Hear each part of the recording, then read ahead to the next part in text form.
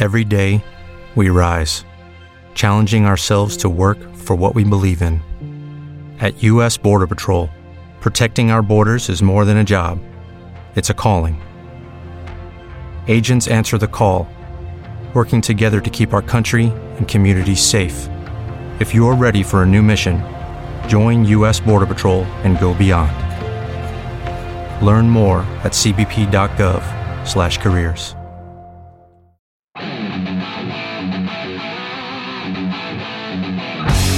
Hello and welcome to the Pirates Fan Forum here on DK Pittsburgh Sports Podcast Network. I'm your host, Gary Morgan, blind as a bat because I can't have my glasses on with all this smoke in the air. They're burning and I just can't deal with it.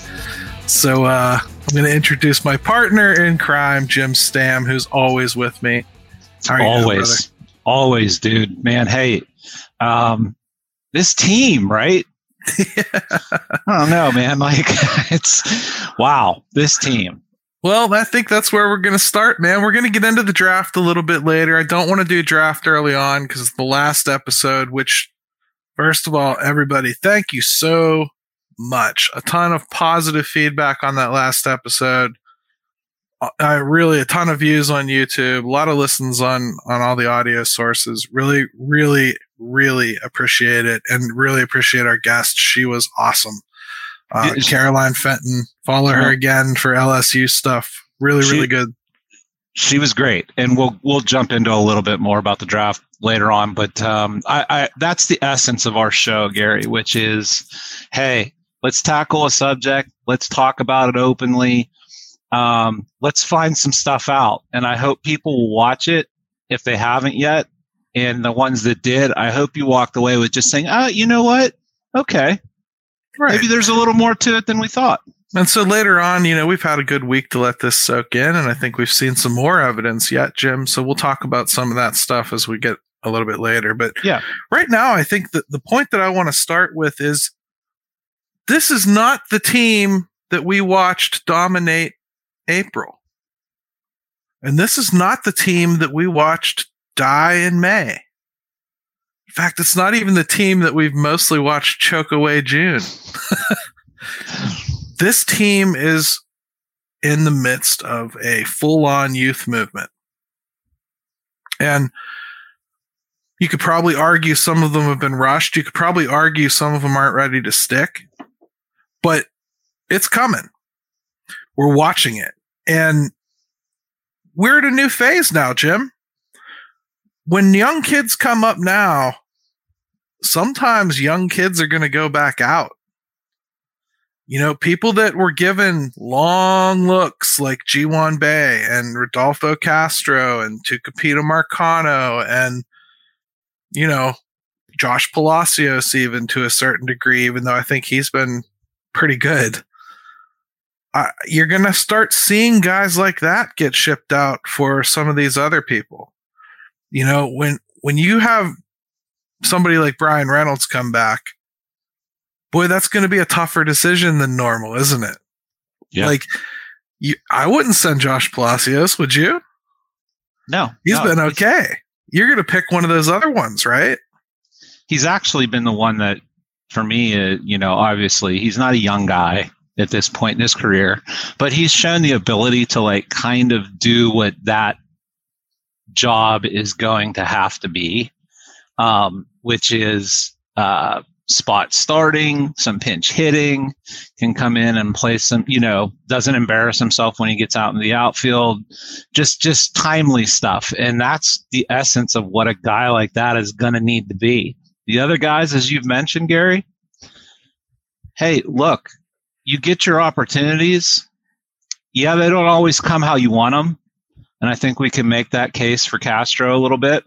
Yeah. But the opportunities don't always come how you want them. However you get them, though, you have to take advantage of it. And I think we're seeing guys like Bay and Castro, they're, especially Bay, he's floundering. And, you don't know when that next opportunity is going to come. And maybe that's what makes it so damn difficult to begin with for these guys. Yeah, I think we've seen, early success from some of these very guys we're talking about. G1 Bay's had some spark plug moments too, where it looked like, man, okay, he's He's going to take charge of something here. He's going to cement himself as a fixture here. He gets things going. He starts this action, and he's really fallen on hard times. That happens to rookies. Yeah. Sending guys down at this point, it's not always about we're done with them, we're washing our hands of them. It's not always rising to the level of DFA. It's not like that. Sometimes it's just, hey, here's some things we saw. Go down and work on it. Come back up. Maybe for Gioan Bay, for instance, maybe it's like, hey, we really like some of what we saw in center field. Let's go down and polish that a little bit. Hey, we really saw some things we liked at the plate. We think you could do a little bit better if you took this approach. Let's go practice that away from the bright lights. Right. Let's remember you're a good baseball player. Yeah, I was just going to say sometimes it's going back down and just getting a little bit of that confidence back, because you get up here, boy, and you can get cut down to size really fast and humbled. We see, baseball is as humbling of a game as you can possibly play. So, yeah, I think some of it is just going back down, trying to work on some things, getting your confidence back. It's not a referendum on anybody permanently. Right. But you do have opportunities. You got to take advantage of them when you get them. Right. And Rob E. here, he says, Palacios is the kind of guy you want on the bench. You don't necessarily want one of those young, struggling guys there. Absolutely. That's exactly the point of having one of those 27-year-old last-ditch effort type guys. He didn't spend anything for him. He's a Rule 5 selection in the minor league portion of the Rule 5 draft. And to get anything out of him is crazy. And I think they've actually gotten pretty good production out of him. So I wouldn't just ship him out willy-nilly. But Jim, that's going to have to be where we take this discussion, I think. We've got guys like Reynolds coming back as early as tomorrow. We've got guys like Choi coming back. Colin Holderman's coming back. Mm-hmm. It's time for some of these kids to start experiencing what happens to an awful lot of prospects. And to say nothing of, and to say nothing of if they make any more call-ups. So, which could happen, shortly. Yeah. So, and specifically Don here, he points out, honestly, big log jam in the middle infield, trade for pitching. Okay. I don't know that I see that log jam. The reason that I think this is an interesting conversation is because what we saw as a log jam, I think the first part of the season kind of showed maybe it's not. Marcano hasn't really taken the job. Bay hasn't taken a job. Castro certainly hasn't taken a job. And we don't even know what Nick Gonzalez is, quite frankly, yet. Nope. He's looked fine in the field, both places they've had him play. And I've heard he can play third base pretty well. Haven't seen it personally, so I'm not going to comment on it. But he can play second and short. Leover Peguero's right there. You're probably going to give him a shot pretty soon, I would imagine. Jared Triolo's up here now, not doing anything to look like he should go back when Brian Hayes is healthy. No, so, he's impressed me, actually. Yeah, I think they have a lot of people who could potentially play there. I don't think they have a lot of people that I think they can start printing billboards for. And that's where I want to take this conversation when we come back from our break, Jim, because I think it's time for us to start trying to help make some of those hard decisions in the order we think they're going to come. I was just going to say, because they're coming. Yep.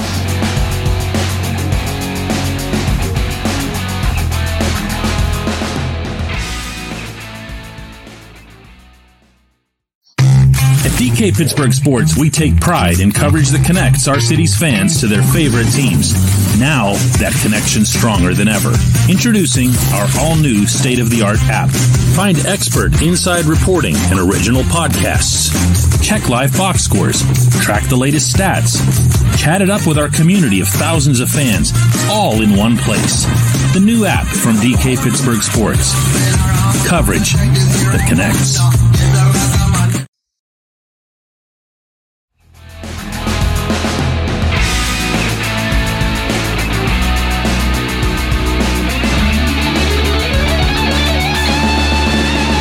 right, we're back to the Pirates Fan Forum here on DK Pittsburgh Sports Podcast Network. And Jim, first of all, what an exciting sweep of the Padres.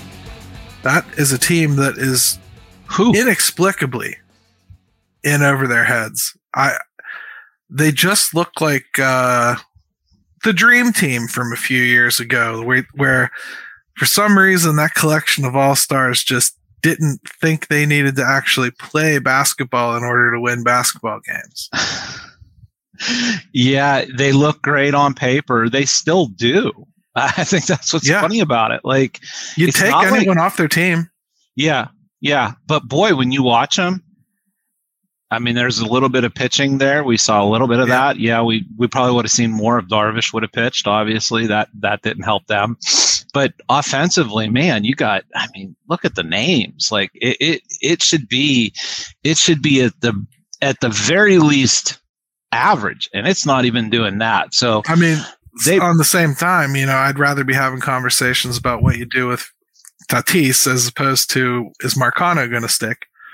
But I'll tell you who looked old to me was Machado. He's looking a little old. Crazy to get that huge extension right when he did. Yeah. I mean, he's going to be there until he's 44. And I don't like dancing on the Padres' grave just simply because I give them a lot of credit for what they've tried to do. Hell, as Pirate fans, we look at that and dream of a scenario like that. And but that's the danger of it. It's not always going to work, and they've got just mountains of money committed everywhere. So let's walk through this a little bit, Jim. Let's walk through what we know is going to happen. We know Brian Reynolds is on track to come back Friday, Saturday, Sunday, somewhere in there. He took batting practice already. I think they really just want to see how he responds to that. And if it's okay, I'd imagine he'll be back. And he talked to reporters himself and said he expects to be back. So yeah, he must be feeling pretty good. Yeah, I think he's probably on track. So he comes back, and right away you have him in the outfield. You've got Davis in the outfield. Jack Sawinski is on another downturn, man. He's on a bender and not a good one. I don't want to have the same Jack Sawinski conversation we've had repeatedly. Yeah. Where we find a way to justify those home runs and ignore everything else. Because at some point, he is Joey Gallo if this is the way it stays. That's just a fact. And is Joey Gallo a player you win with? I don't know. So on some teams, yes, probably. On this team and what they're going to have moving forward, I don't know. Well, when I see Joey Gallo win somewhere, I'll believe it. Yeah, that's true. Because, I mean, in all sincerity, I just don't know where you put him in your order. That makes sense, when you can't consistently make contact. I'm worried about him. That said, I don't know that he learns anything in the minor leagues. And you may just have to embrace that he's a platoon player. I mean, that's okay if that happens, but now's the time to figure that out. And you certainly aren't going to platoon Henry Davis. He's hitting everything. And not looking bad in the field at all. So when Reynolds comes back, what do? You've got Connor Joe, who he's not hitting, but he did earlier, and I still think he's worth having on the roster. Josh Palacios, we already talked about. Henry Davis is right now, a right fielder. An everyday right fielder, too. Yeah. We're not talking about a guy that's just going to take an at-bat here and there. And Kutch is hitting like he always does in June. You can't sit him. No, and and if anybody's watching and has these numbers or can get them real quick, maybe I don't know what Joe does against lefties, not off the top of my head. But could you foresee a situation where you're doing the Jack Joe thing? I think Joe's playing more than he needs to. We know what Jack's struggles are against lefties in particular. I just think if maybe you can kind of, and I should have those numbers. I don't. Well, here's the thing that sucks. If you do that, well, Reynolds has to be your center fielder then. Yeah. which is fine. But we've already talked about he's probably not defensively good enough to be the center fielder anymore, right? Probably not, but but I don't know that it's so scary bad that I wouldn't be willing to try some combination on those days where he would need to do it. Just it's not going to be a perfect scenario. So yeah, but it's a valid point. He's not really a center fielder. He never really was one.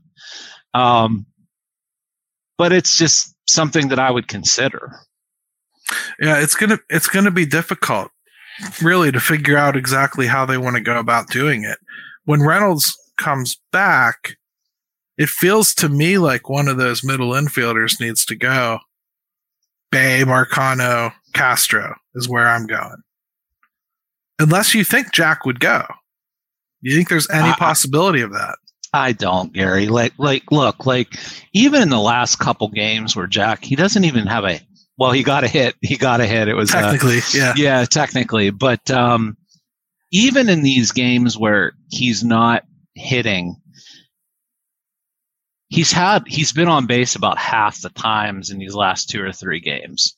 If you can find a way just to make sure you're getting the walks and drawing those and finding ways to be productive, I don't see how you send him down. I understand. Look, we all know what his problems are at this point, but I wouldn't send him. I'm not advising it, Jim, as much as if I'm going to say that G1 Bay is in a deep, dark enough hole that he needs to be considered to go down, and I'm going to say that Rodolfo Castro is in a deep, dark enough hole that they need to consider sending him down, I have to say Jack Sawinski is too. Even though I know he has that capability to come out of it and go on a real hot streak for 2 weeks. Yeah. All I'm saying is at some point, a guy like that's going to start getting considered as not good enough. That's all there is to it. Right. Potential gets passed by real results. And I think that's kind of where we're headed here with Jack. Now, I'm not saying that has to be decided right now, but in the immediate future here, you got Reynolds coming back. It feels like to me it's a G1 Bay move, and it's pretty easy. And I tell him to go down and just play center field. That's what I want him to do.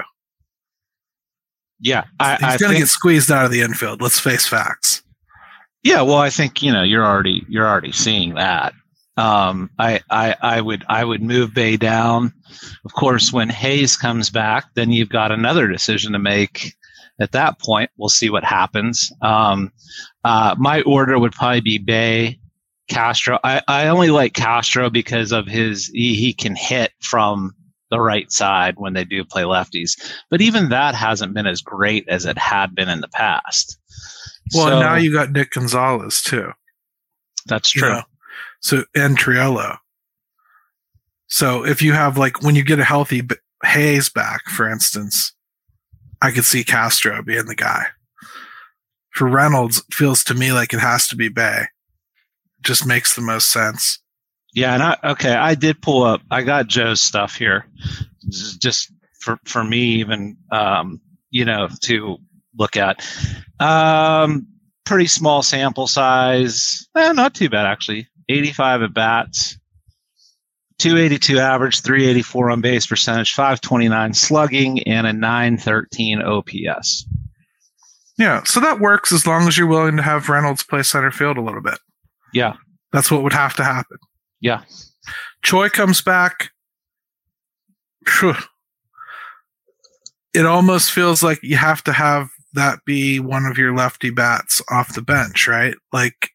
That's when I think somebody like Marcano or Palacios might be in trouble.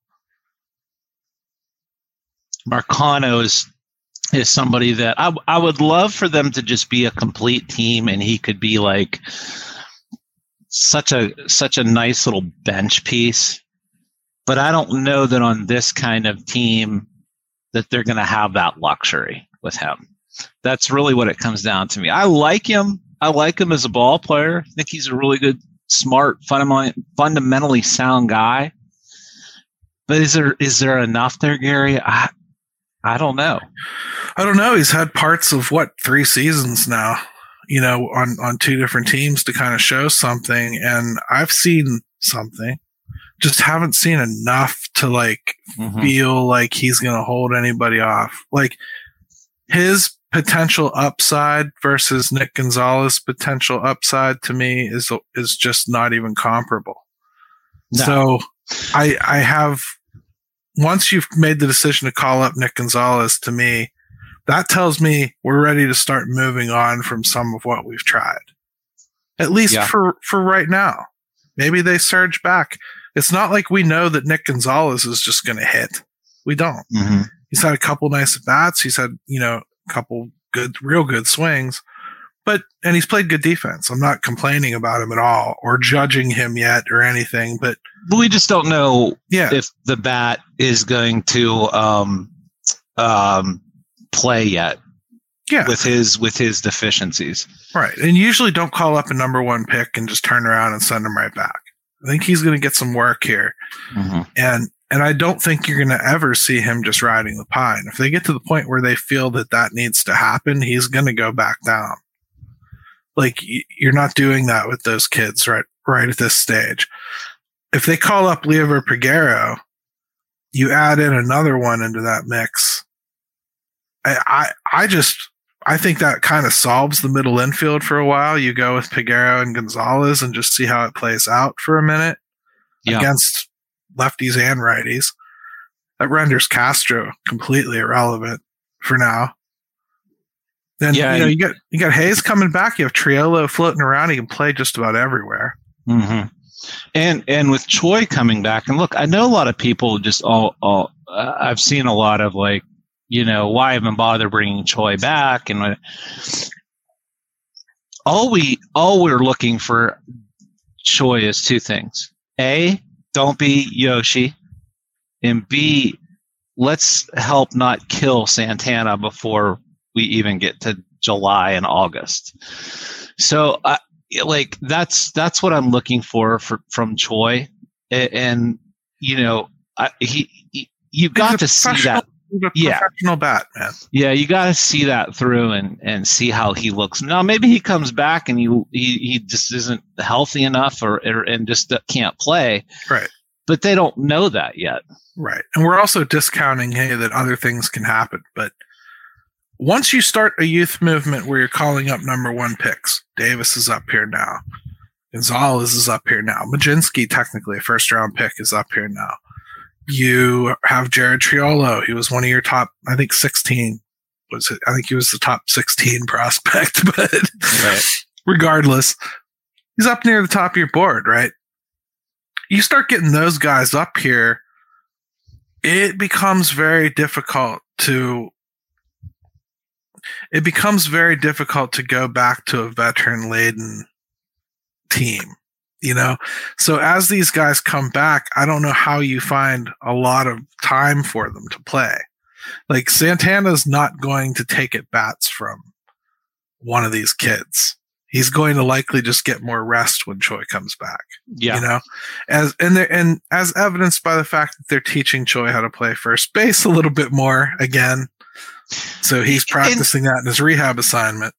And there's a reason it's usually older guys that can handle being a little bit more of bench pieces and role players, is because, we want young guys to be able to do that stuff. But the reality is it's extremely hard, and those guys don't come around all that often. If they did, you'd see a lot of younger guys sticking. They don't, for a reason, and that's why Santana's, the Choi's, maybe even Palacios, if he can find his little niche. But those guys, that's an acquired skill, man, that not a lot of people have. Right. So, I think we're going to see a few more transformative things here as the ramp up to the All-Star break here. I think that's where you're kind of going to have a little bit of a weird reset. And something we're not talking about a lot, Jim, what could have been utter disarray, that starting rotation, it's stabilized. It has stabilized now a little bit. Keller has kind of caught his breath. Ortiz, I thought he fought through it today. I don't think he had it. And he fought through it and gave them a pretty solid outing, all things considered. Four runs in under 5 innings.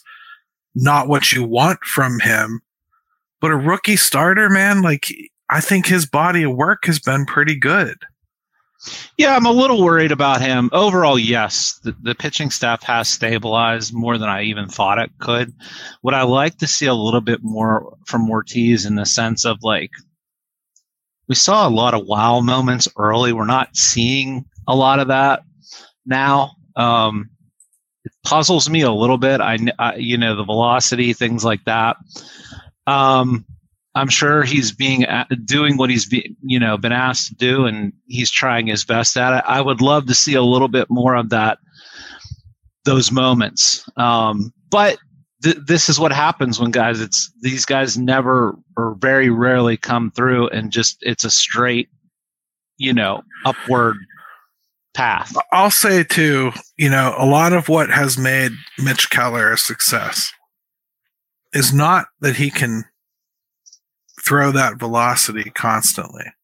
It's that he has it in his back pocket and he can reach it and use it when he needs it. That's where they need to take these kids, is to, yes, you got to back off on velocity for the sake of control, shape of your pitch, ability to command and get certain pitches to land where you want them to. I understand all that.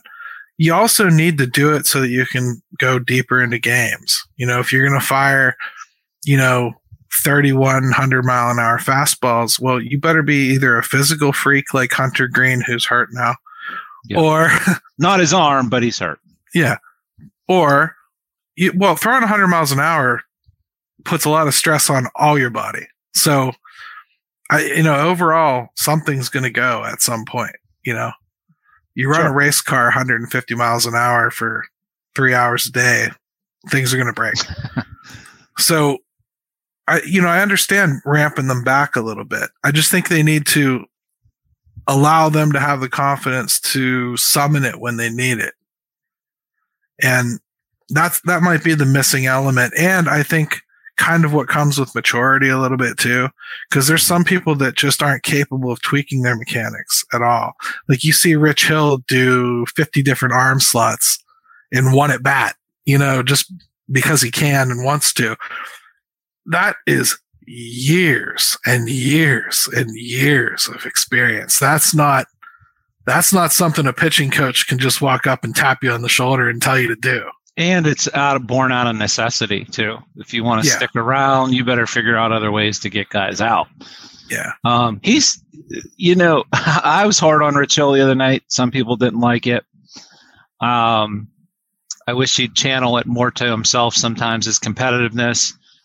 But I didn't have Rich Hill winning 7-8 games right now, and giving them decent starts pretty much every time he goes out. It may not look all that great, but it's hard to complain about his output. Either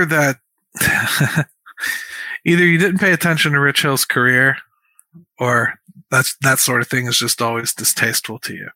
This is what he does. I don't mind at all the outburst because that's part of him. Like it's known throughout the league. You don't talk to him on game day. You don't talk to him when you pull him out. You don't, yeah, all that he stuff. May turn around and hate you just as bad as the opposing batter. Like, and that's all the stuff I don't mind. I think when you've got some younger guys, like he's just, Castro got caught in no man's land at third, right in front of him. He kind of, was a little bit boisterous. He got upset with, I think, Henry Davis the other day. And is that going to bother Henry Davis? Probably not. Is it the way I would do it? No, I don't care for that aspect of it. I like the competitiveness, but those are young guys. I will say as far as his on the field performance, they've probably gotten as much out of him as I possibly thought that they could. Right at this point. Well, so when you start turning around and you play a little bit better baseball, all of a sudden silly rumors go away, Jim. You know, like you won't see as many silly rumors if the Pirates aren't like hopelessly out of their division race. So this Kutch thing that came up, man, like first it was just a ridiculous trade proposal. I kind of couldn't believe it came from a reputable source. It did. That at least that one was reputable. And it was so bad though. Like Kutch and Bednar are not getting traded for one prospect. Just you know, I don't even know how to go any further than that. I will say that the Pirates bring it on themselves by losing. If you don't lose, that stuff doesn't come out. It just doesn't. Nobody's trying to steal your players when they think you need them. At least not anybody reputable.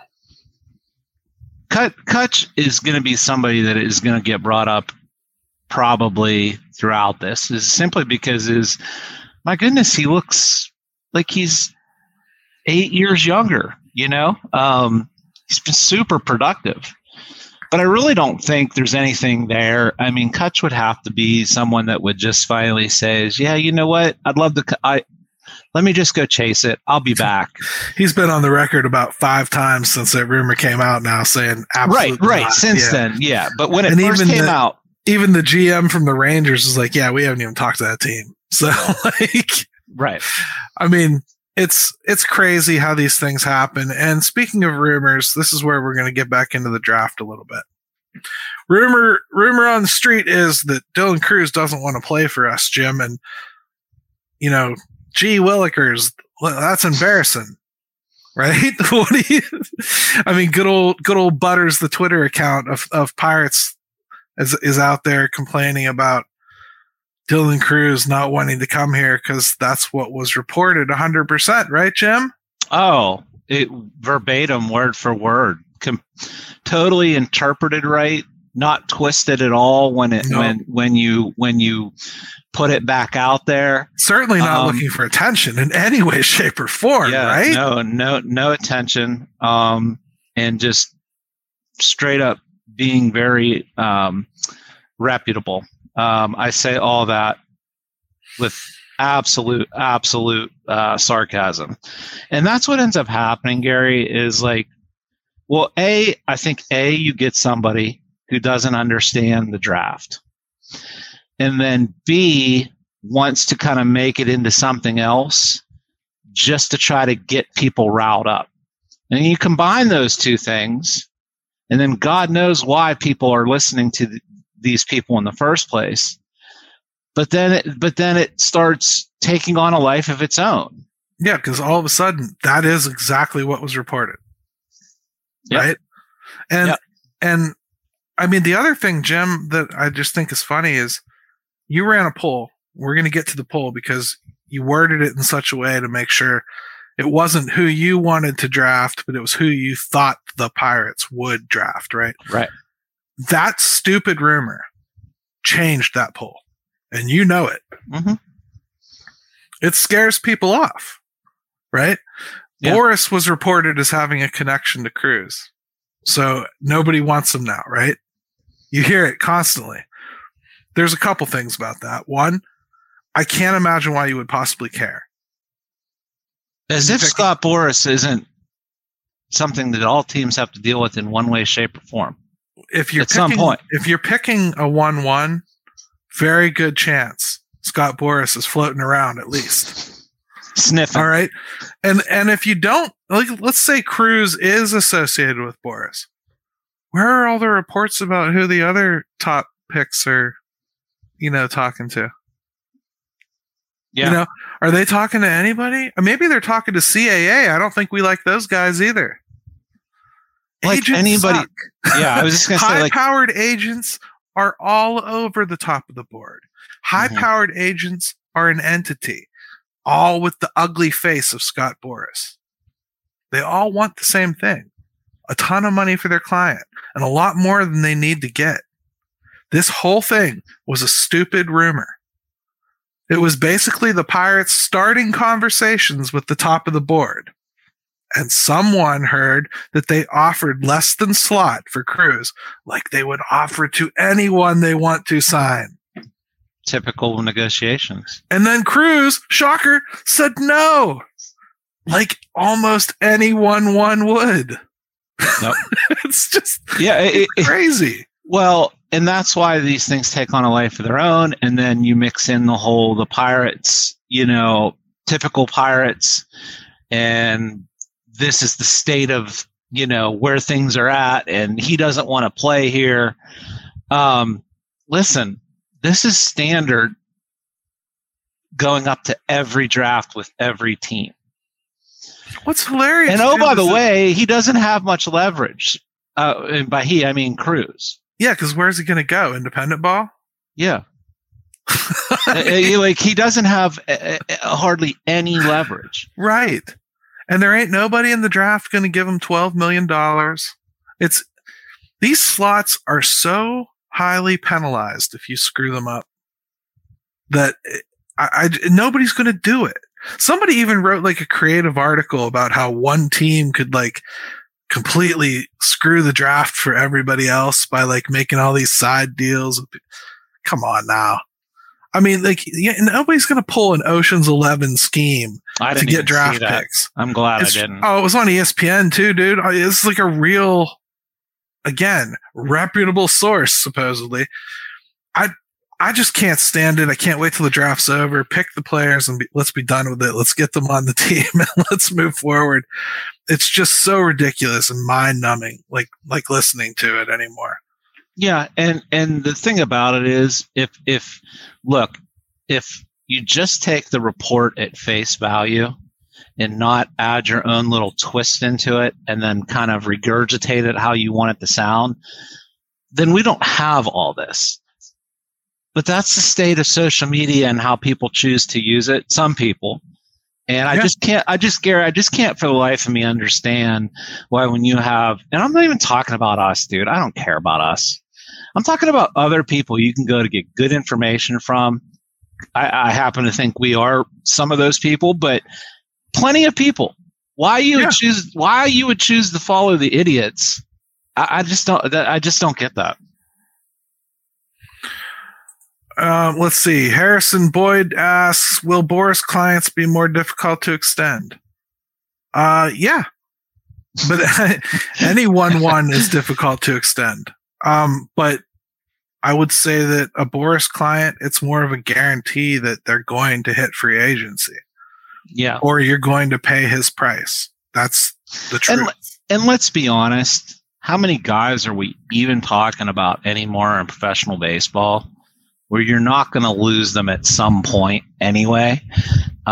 Nobody's staying with teams anymore. And certainly if we get a guy at number 1 that makes him unsignable in 6 years, 7 years, whenever that is, I think that's a good problem to have, in my opinion. I think that's probably the most important point that we could possibly make. We're assuming that 8 years from now, we're going to be crying about losing a player that we're not even sure is going to succeed in Major League Baseball yet. Has a higher chance of succeeding, but still. Yep. As far as like the agent right now, if you are a GM and you let that determine your choice, you should be fired. Yeah. 100% on the spot. Well, and just from a sheer like common sense standpoint of being a GM, you think you're worried about 7 years down the road whether a guy's re-signable? Think of it in like think of it in the politics terms. You're worried about right now and what your window is that you think you have your lifespan. You ain't worried about that stuff. It has no bearing on what you're doing from a survival standpoint, let alone anything else. Totally agree, brother. Let's take another quick break, and when we come back, let's talk about your poll question because I think it goes right into this, okay? Okay.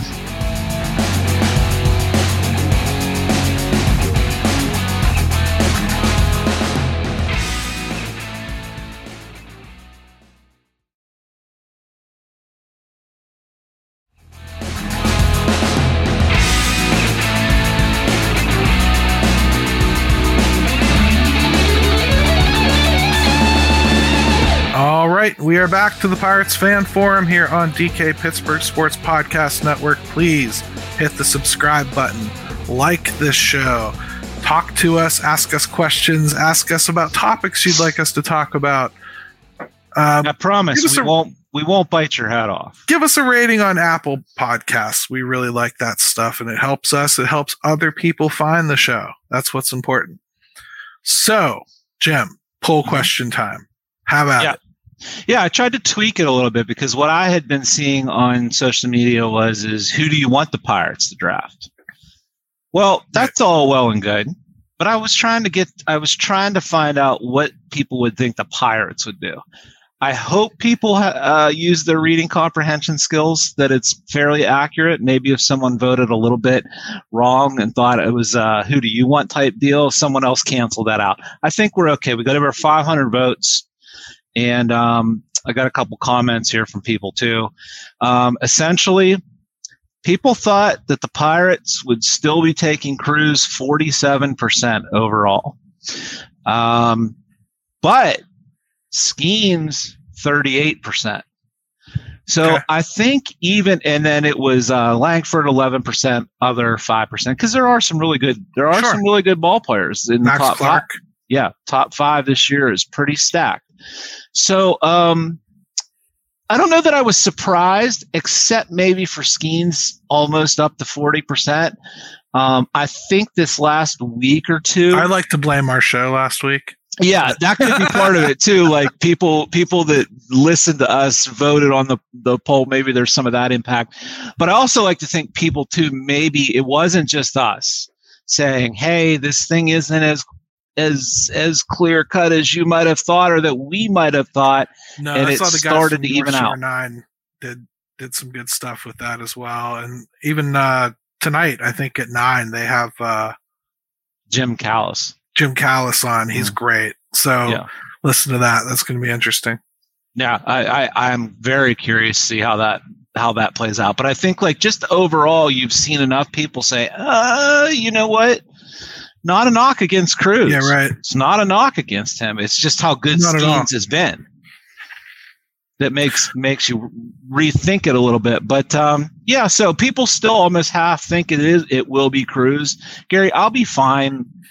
Quite honestly, I'll be fine with either. And even if they went the opposite way, the only thing I don't want them to do, I don't think they have the luxury of taking a high school pick right now.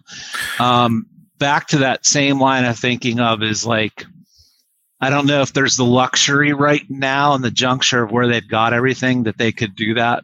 That's the only thing. But I'd be plenty happy if I was picking third in this year's draft and I ended up getting Max Clark, because he might have the highest ceiling of the entire draft. But I definitely wouldn't take him in this one. No, I think it's situational for the Pirates, and that's the only reason I wouldn't do it. Now, if they were third and you just have to take the best who falls to you, yeah, I would. I don't mind that at all.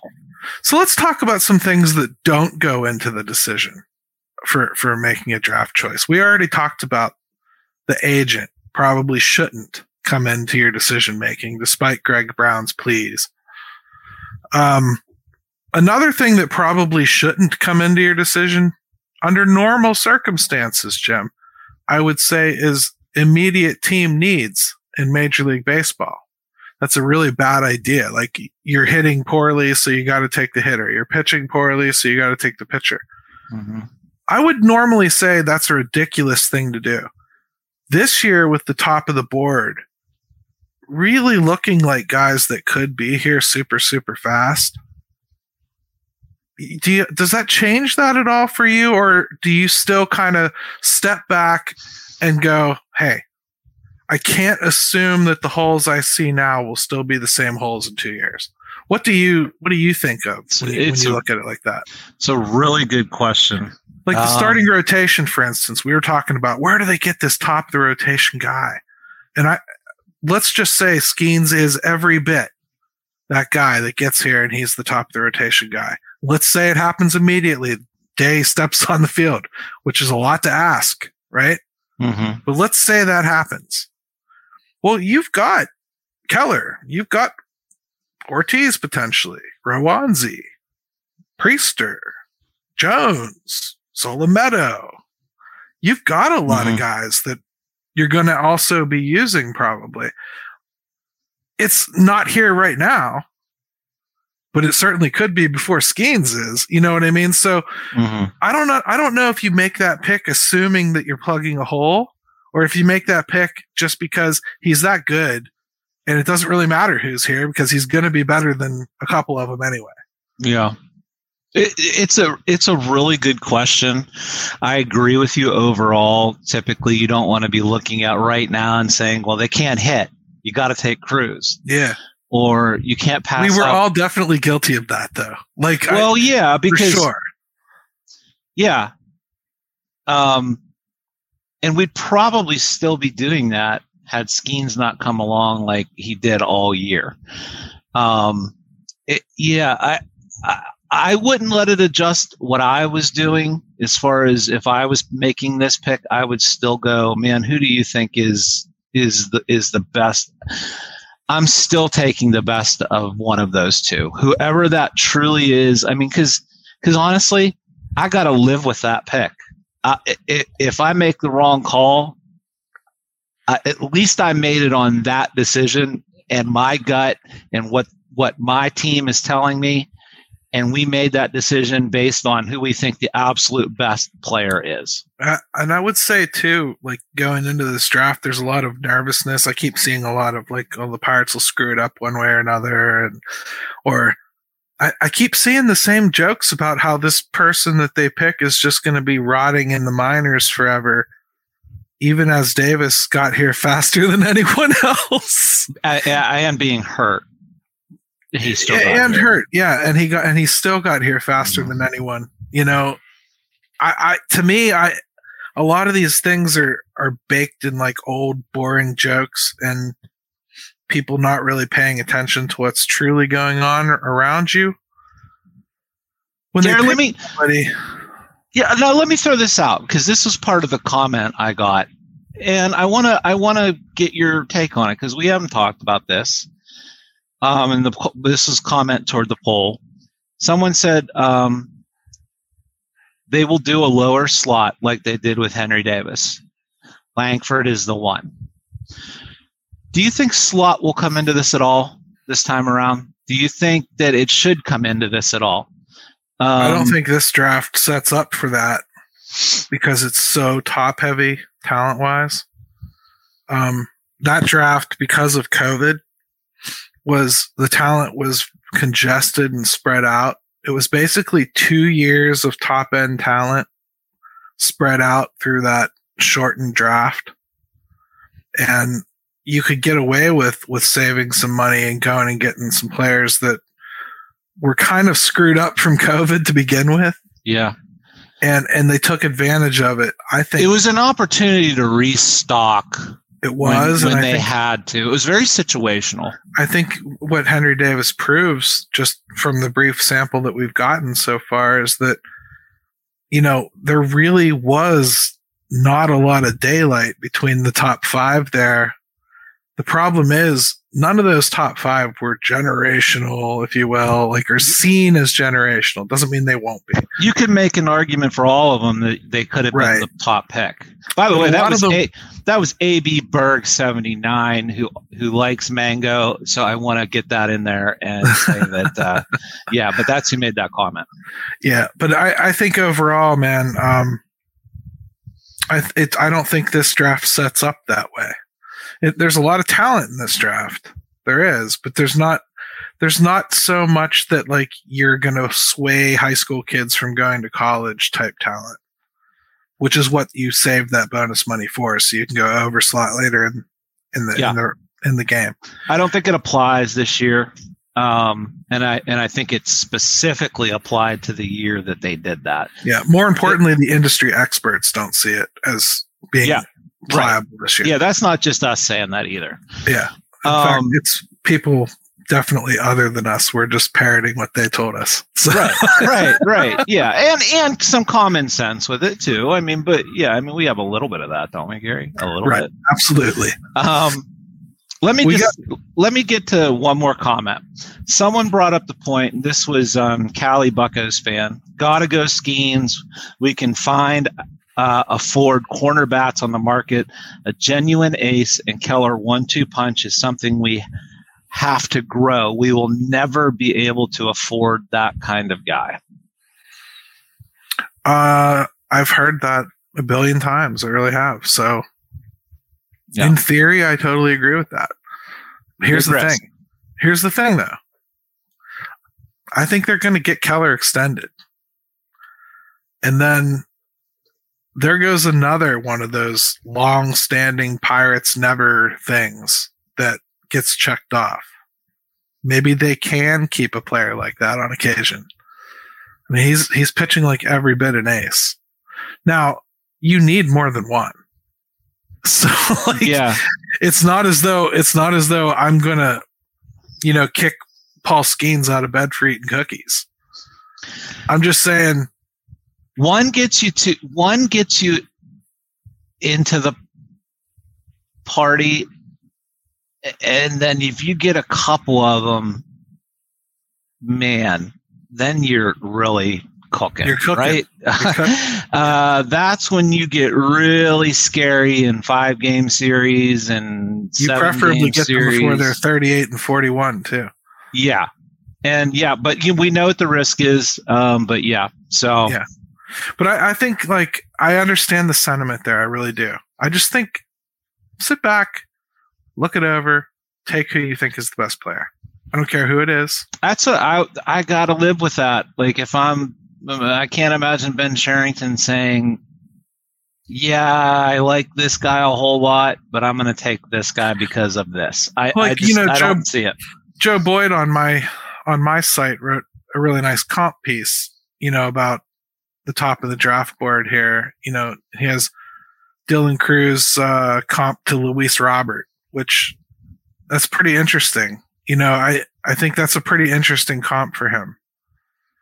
Yeah, it was a really good piece, by the way. I love the comps stuff. No, Joe's awesome. He does this because it gives you such a good idea. Like we're trying to make it tangible for this. And guys, it's very hard to you want an example to say, okay, could I live with that? Yeah, and it's a real scouting formula that he uses. He actually writes about the Steelers too, and does this for their draft board. So it's pretty neat that he took that over to the Pirates for us. But Hunter Green was his comp for Skeens, which I think you could see. Although I think Skeens has a little bit better shape to his fastball, which kind of makes sense because his fastball grades out a little higher than Hunter Green's. So, problem with Skeens is I'm starting to see some scouts talk about, he could either be that high-end starter or he could wind up as the closer. I did see that. So, I don't know that you'd want to draft a closer 1-1. So you would have to hope that he's a starter for sure. And then Wyatt Langford, he comped at Joe Adell, Spencer Torkelson, and Henry Davis. And the thing that scared me about Langford that I didn't realize until I read this piece, his arm's only a 45 grade. He will not stick in center field. No, he's not. I know that they can get away with it there in college. First of all, he's kind of a Tyler O'Neill type build. Yeah. And you've got to be really, really athletic to be that kind of build and play center field. So I just don't see that being a thing. He would have to have athleticism and an arm. I don't think he's that kind of guy, quite honestly. I don't either. So again, I think it's one of the two LSU kids. That's where I'm going to land. I think it's probably going to be the last thing I say about the draft until the draft happens. Yeah, well, we're not far out now, so fortunately we won't have to wait very much longer. And I think it's the most interesting draft. I think the Pirates are in a really good position. You would think that either one of them is a good selection. But I will say, hey, we got – it's never a guarantee. The arm's a huge risk. Cruz has some things with the ground ball rate in college that are a little concerning. You never know how guys are going to adjust going from aluminum bats to the wooden bats. He's not a very big guy, things like that. So that stuff's going to get parsed. We've parsed it enough. We can move on. Yeah, I agree with you, brother. So any other things you wanted to cover about the team itself? I mean, we are seeing the youth. I think we're seeing the energy that Henry Davis brings, and I think it has the feel of a changing of the guard a little bit, doesn't it? I think so. It just getting guys in there that, even if they're going to make mistakes, Gary, you know that when they do something good, something really good can come of it, and so I can live right now even with Nick Gonzalez struggling against off-speed pitching a little bit, because you can see on days where he's hitting, it's different, man. I mean, you're talking 440-foot dead center shots. Well, he can impact the baseball. That's opposite field screamers off the top of the Clemente wall, like things that, like, man, you can win games just by doing that specific thing in one game, what he did. So, well, it's like, Jim, let's use today's game. We watched Connor Joe take what I thought were a couple just dead hangers right in the middle of the plate for strikes. He did. And then he swings at something off the plate, like, because he's desperate with 2 strikes and he's trying to protect, when all he had to do is hit a fly ball or a ground ball. Yeah. You know what I mean? I think that's what comes with a kid like Nick Gonzalez. He's going to strike out. I'm not going to say he's not. But when he comes up in that situation, that kid's looking to do damage to a baseball. Right. Period. If he misses 3 times, okay, he's going to strike out. But he's not going to miss 3 times when he's just trying to get a base hit most of the time or just make contact. And I think that's kind of what you need, is a little bit more of that urgency to impact the baseball. Yeah. There are just certain games where talent, even unfinished, will win out. Yeah. And they just didn't have enough of that. You've got veteran guys, what they're capable or incapable of, and there's not going to be any real upside to that.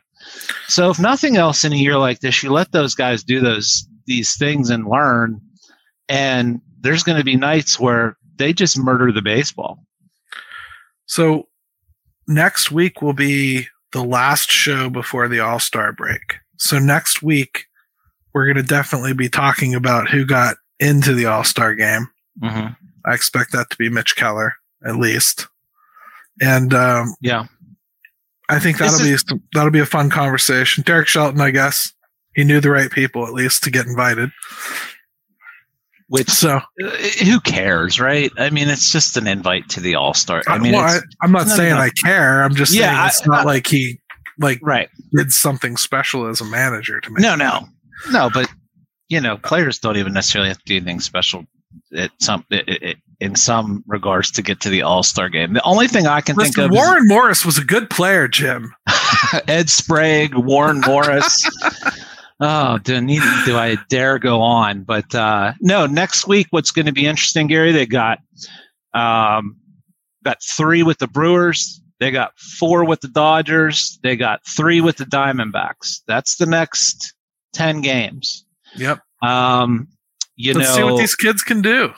Right. So Let this them play. They're all, when you're near 500 in a bad division, they're all big games. But these are some pretty good teams they're going to be playing. So I'm really curious to see how it goes. And with some of these new guys in there, I think it gives them at least a fighting chance on some nights, most nights. I would agree with you, man. And, as far as call-ups go, I think keep your eye on Leobar Peguero. Again, I think he's making a push, and he's already on the 40. And Andy Rodriguez, I think you will see either right after the All-Star break or shortly thereafter, if he continues to do what he's doing, and that will probably spell the end for Unfortunately, Jason, delay. Because I think I hate to break it to people. I don't think they would do it with Hedges. There's just been too many examples of pitchers specifically saying Austin Hedges did this. Austin Hedges, Rich Hill said it the other night. So we, yeah, but like you said, he was PMSing real bad. So fans can hate whoever they want. I get it, but man, listen to what players say. Yeah. And you'll get your answer. I think it's delay. Hey, Jim, I think it's time to end the show, man. We'll throw it to Ben. But before I do, just want to say thank you to the best co-host in the business. You're awesome, man. You were so freaking prepared for that show last week. I don't think people understand the legwork that goes into the back end of getting ready for a show. And I just appreciate what you did last week, man. It was awesome. Stepped up big time and made it a killer show, brother. Hey, I appreciate it. And hey, people think this is easy. It is easy. Go try it. We just look good and make it look easy. But no, thank you, man. I appreciate that. All right, man. Hey, I'll say let's go Bucks for those of you who are watching us, and Ben will say it for those of you listening. Let's go Bucks!